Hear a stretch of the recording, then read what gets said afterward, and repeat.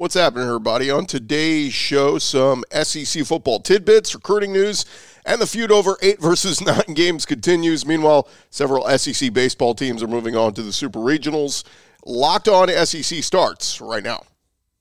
You are Locked On SEC, your daily podcast on the Southeastern Conference. Part of the Locked On Podcast Network, your team every day.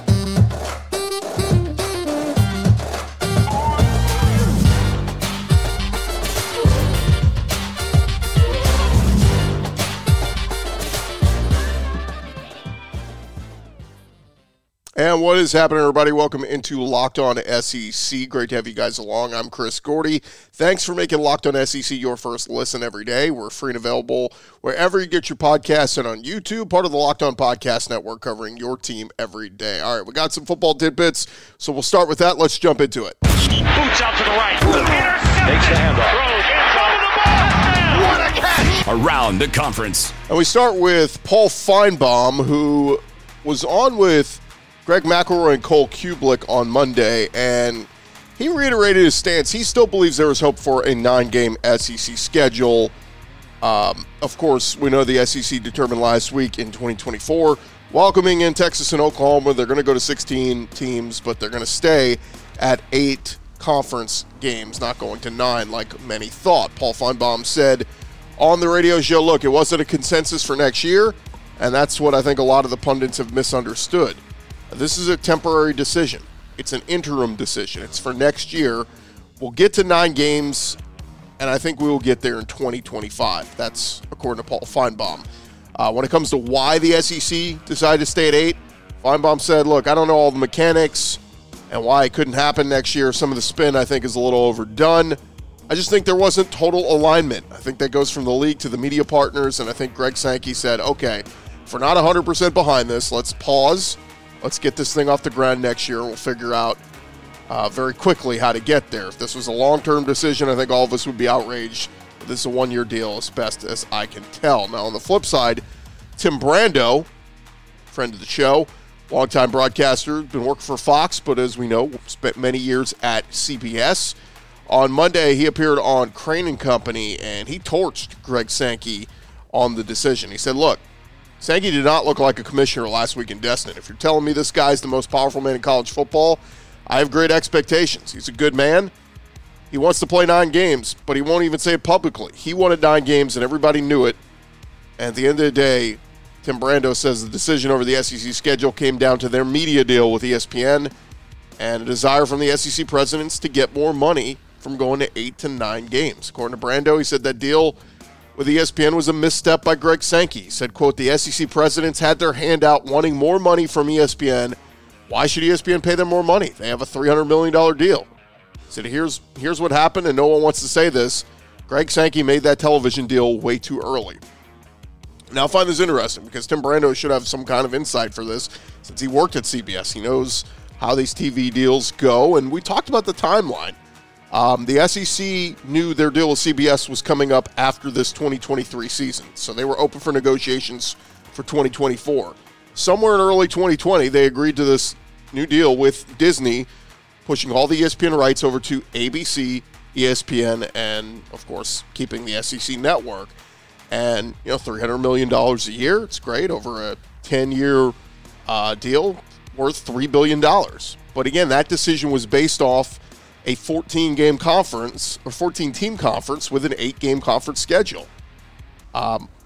Should Sankey have maybe had the foresight to look ahead and go, hey, we might expand eventually? I mean, we know that this came out just a couple of years ago. The Texas and Oklahoma were joining the conference. And, of course, immediately the thought went to we should go to 9 conference games like a lot of the other, team conferences with a lot of teams play. So, look, we don't know the full answer. Like it or love it, this is what they're doing. So not everybody's going to play everybody.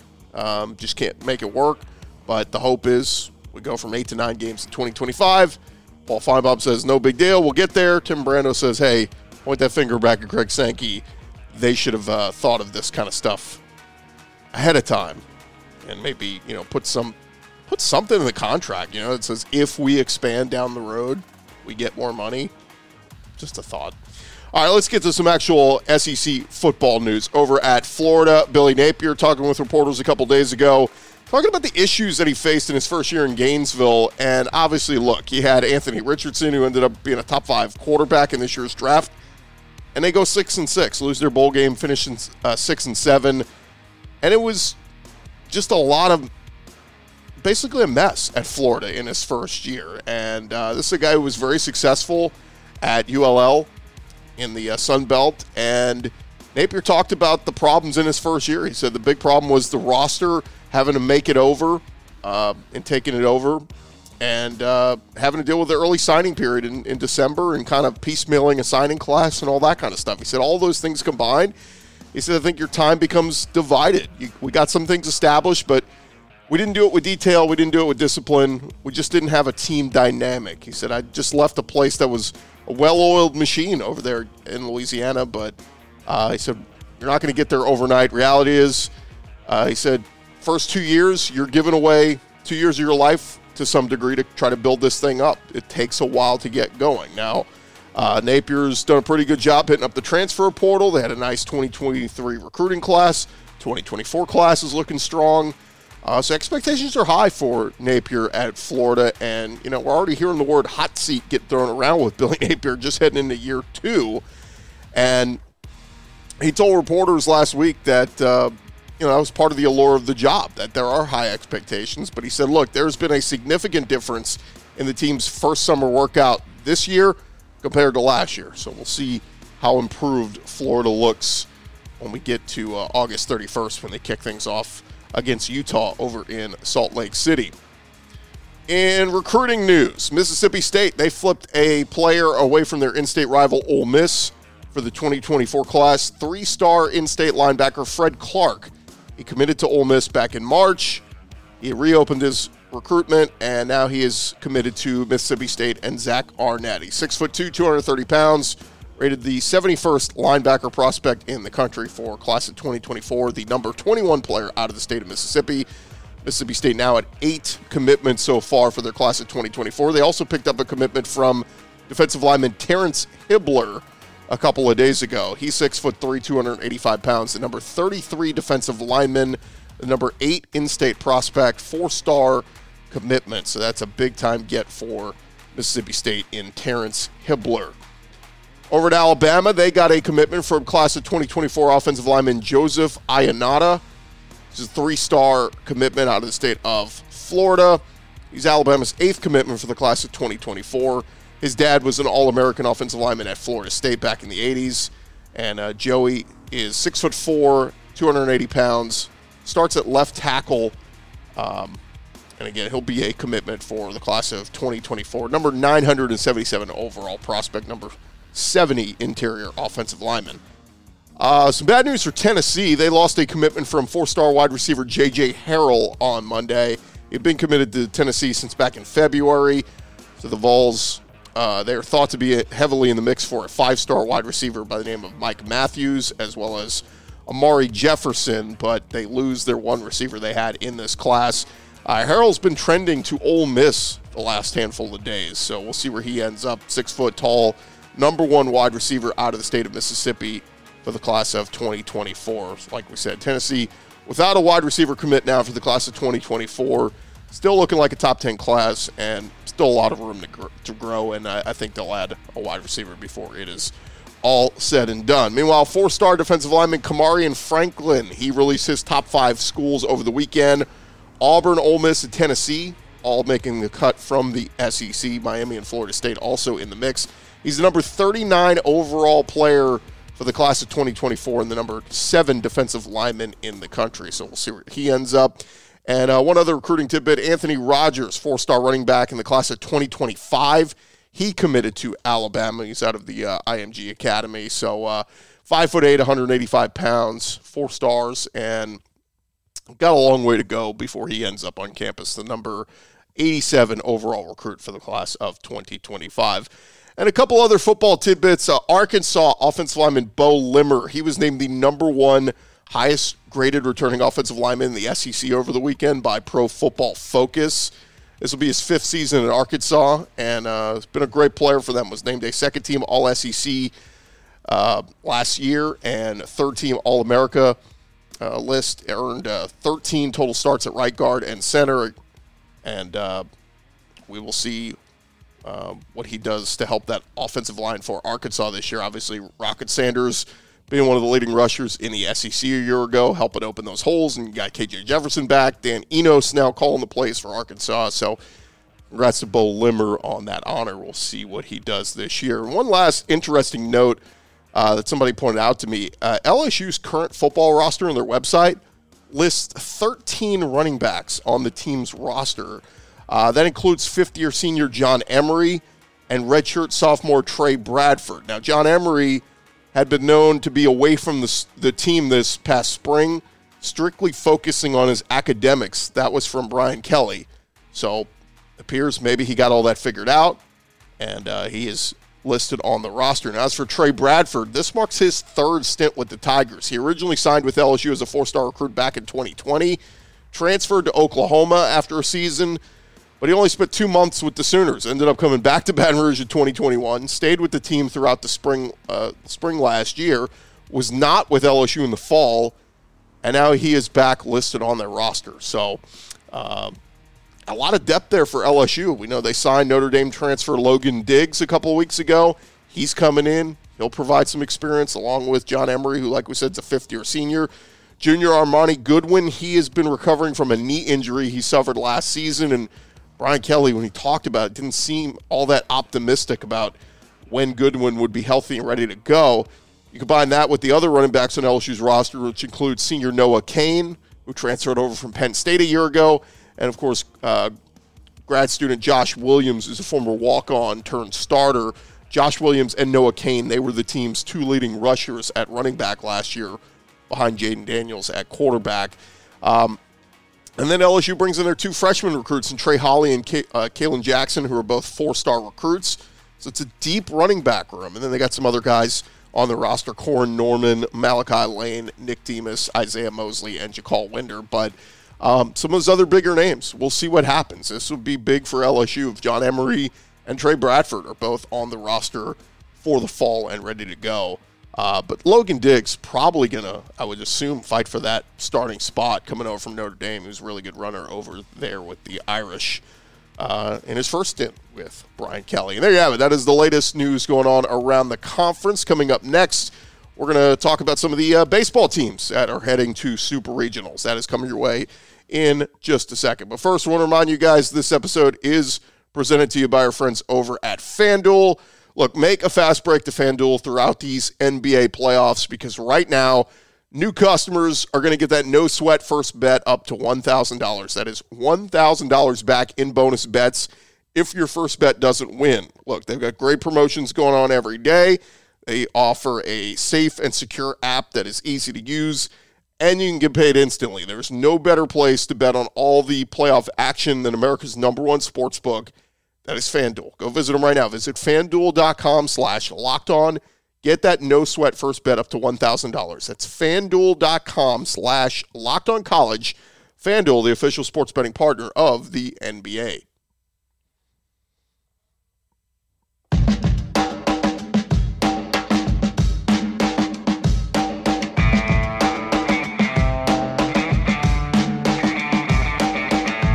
Going along here, Locked On SEC. Thank you guys so much for making Locked On SEC your first listen every day. And a shout out to our everydayers.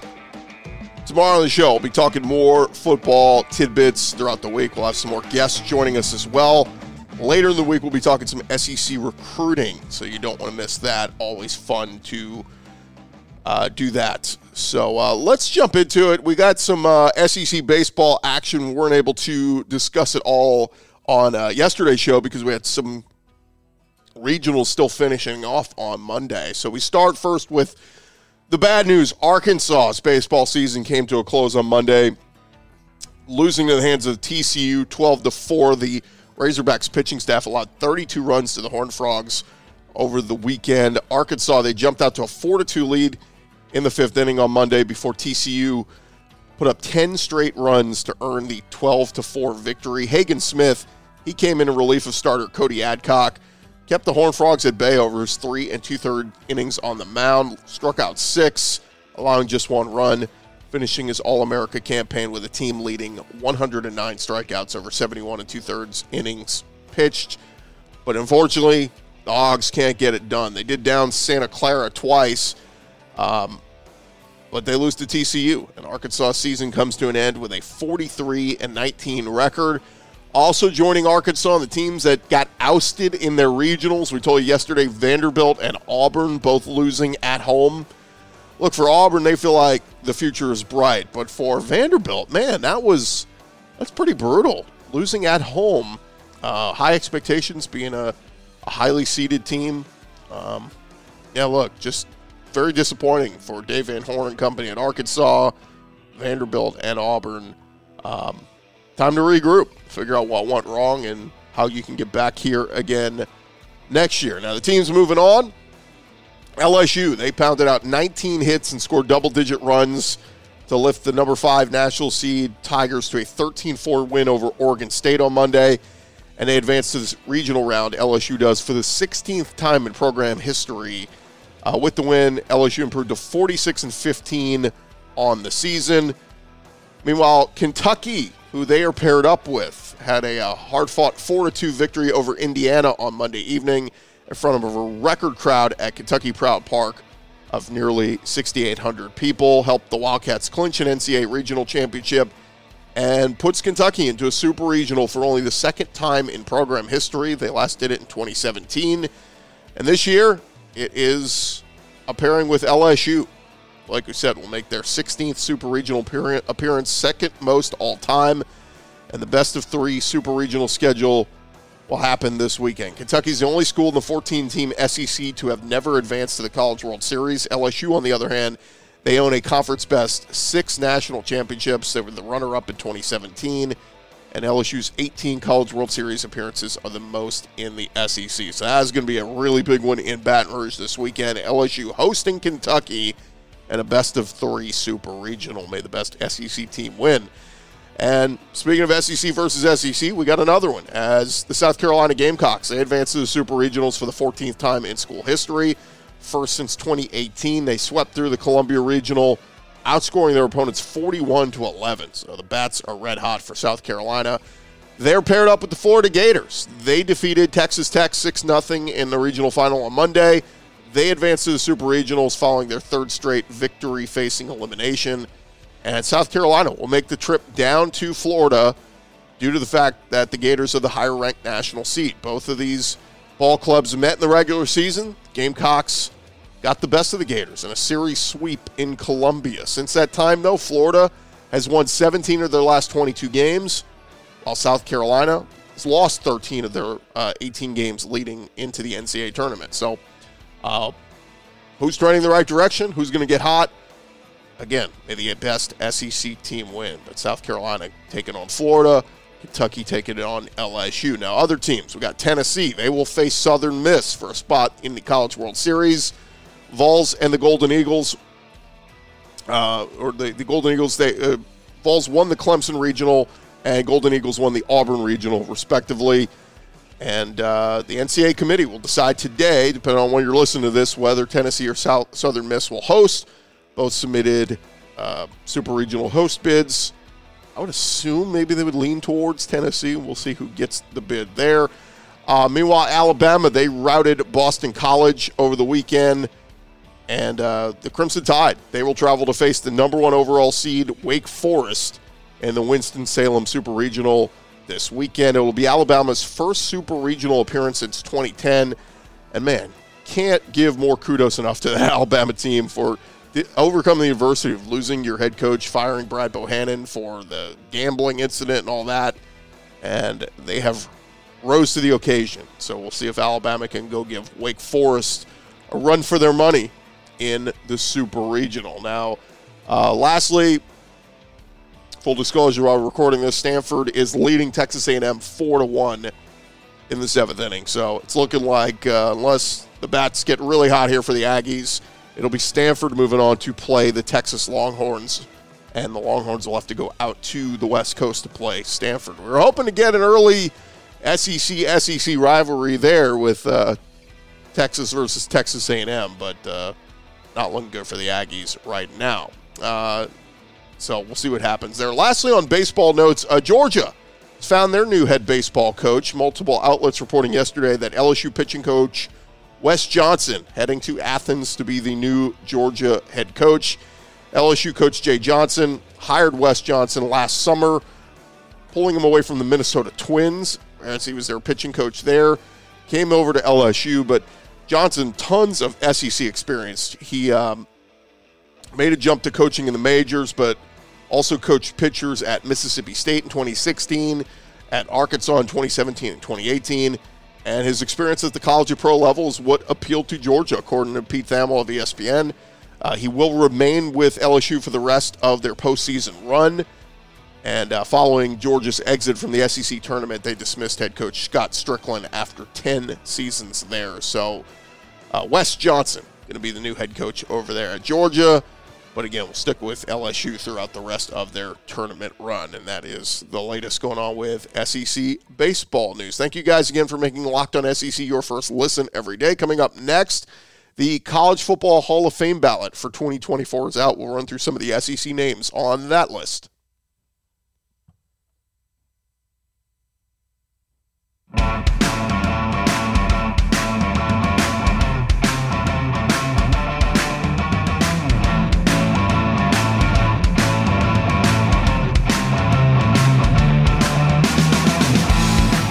All right, rolling along here, Locked On SEC, and we wanted to touch on the College Football Hall of Fame ballot for 2024 being released on Monday by the National Football Foundation in conjunction with the College Hall of Fame.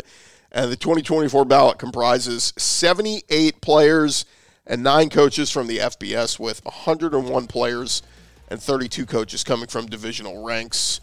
The NFF president CEO Steve Hatchell said, look, it's an enormous honor just to be on the College Football Hall of Fame ballot, considering more than 5.6 million people have played college football, and only 1,000 players have been inducted so far. The Hall's requirement of being a first-team All-American creates a much smaller pool of about only 1,500 individuals who are even eligible.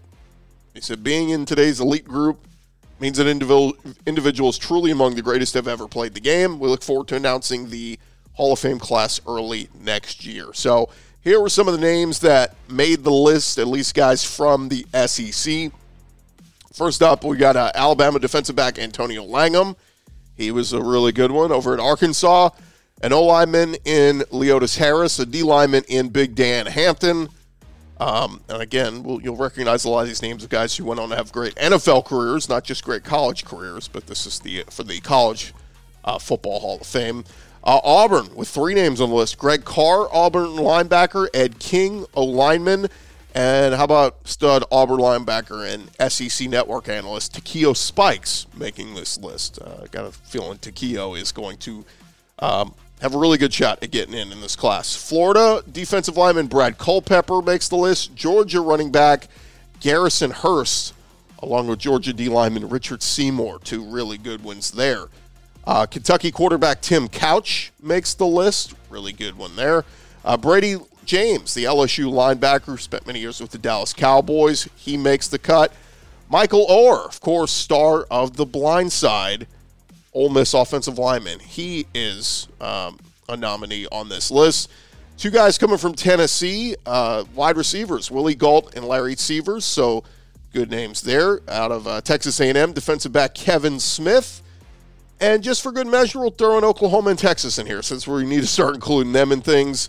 Michael Huff, Texas defensive back. Of course, he was part of that national championship team with Vince Young. And over at Oklahoma, linebacker Rocky Kalmus, defensive lineman Dewey Selman.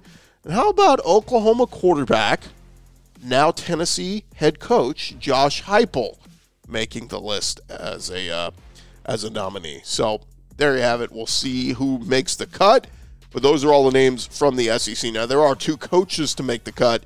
Head coach Jim Carlin, he coached at South Carolina in the late 70s, early 80s.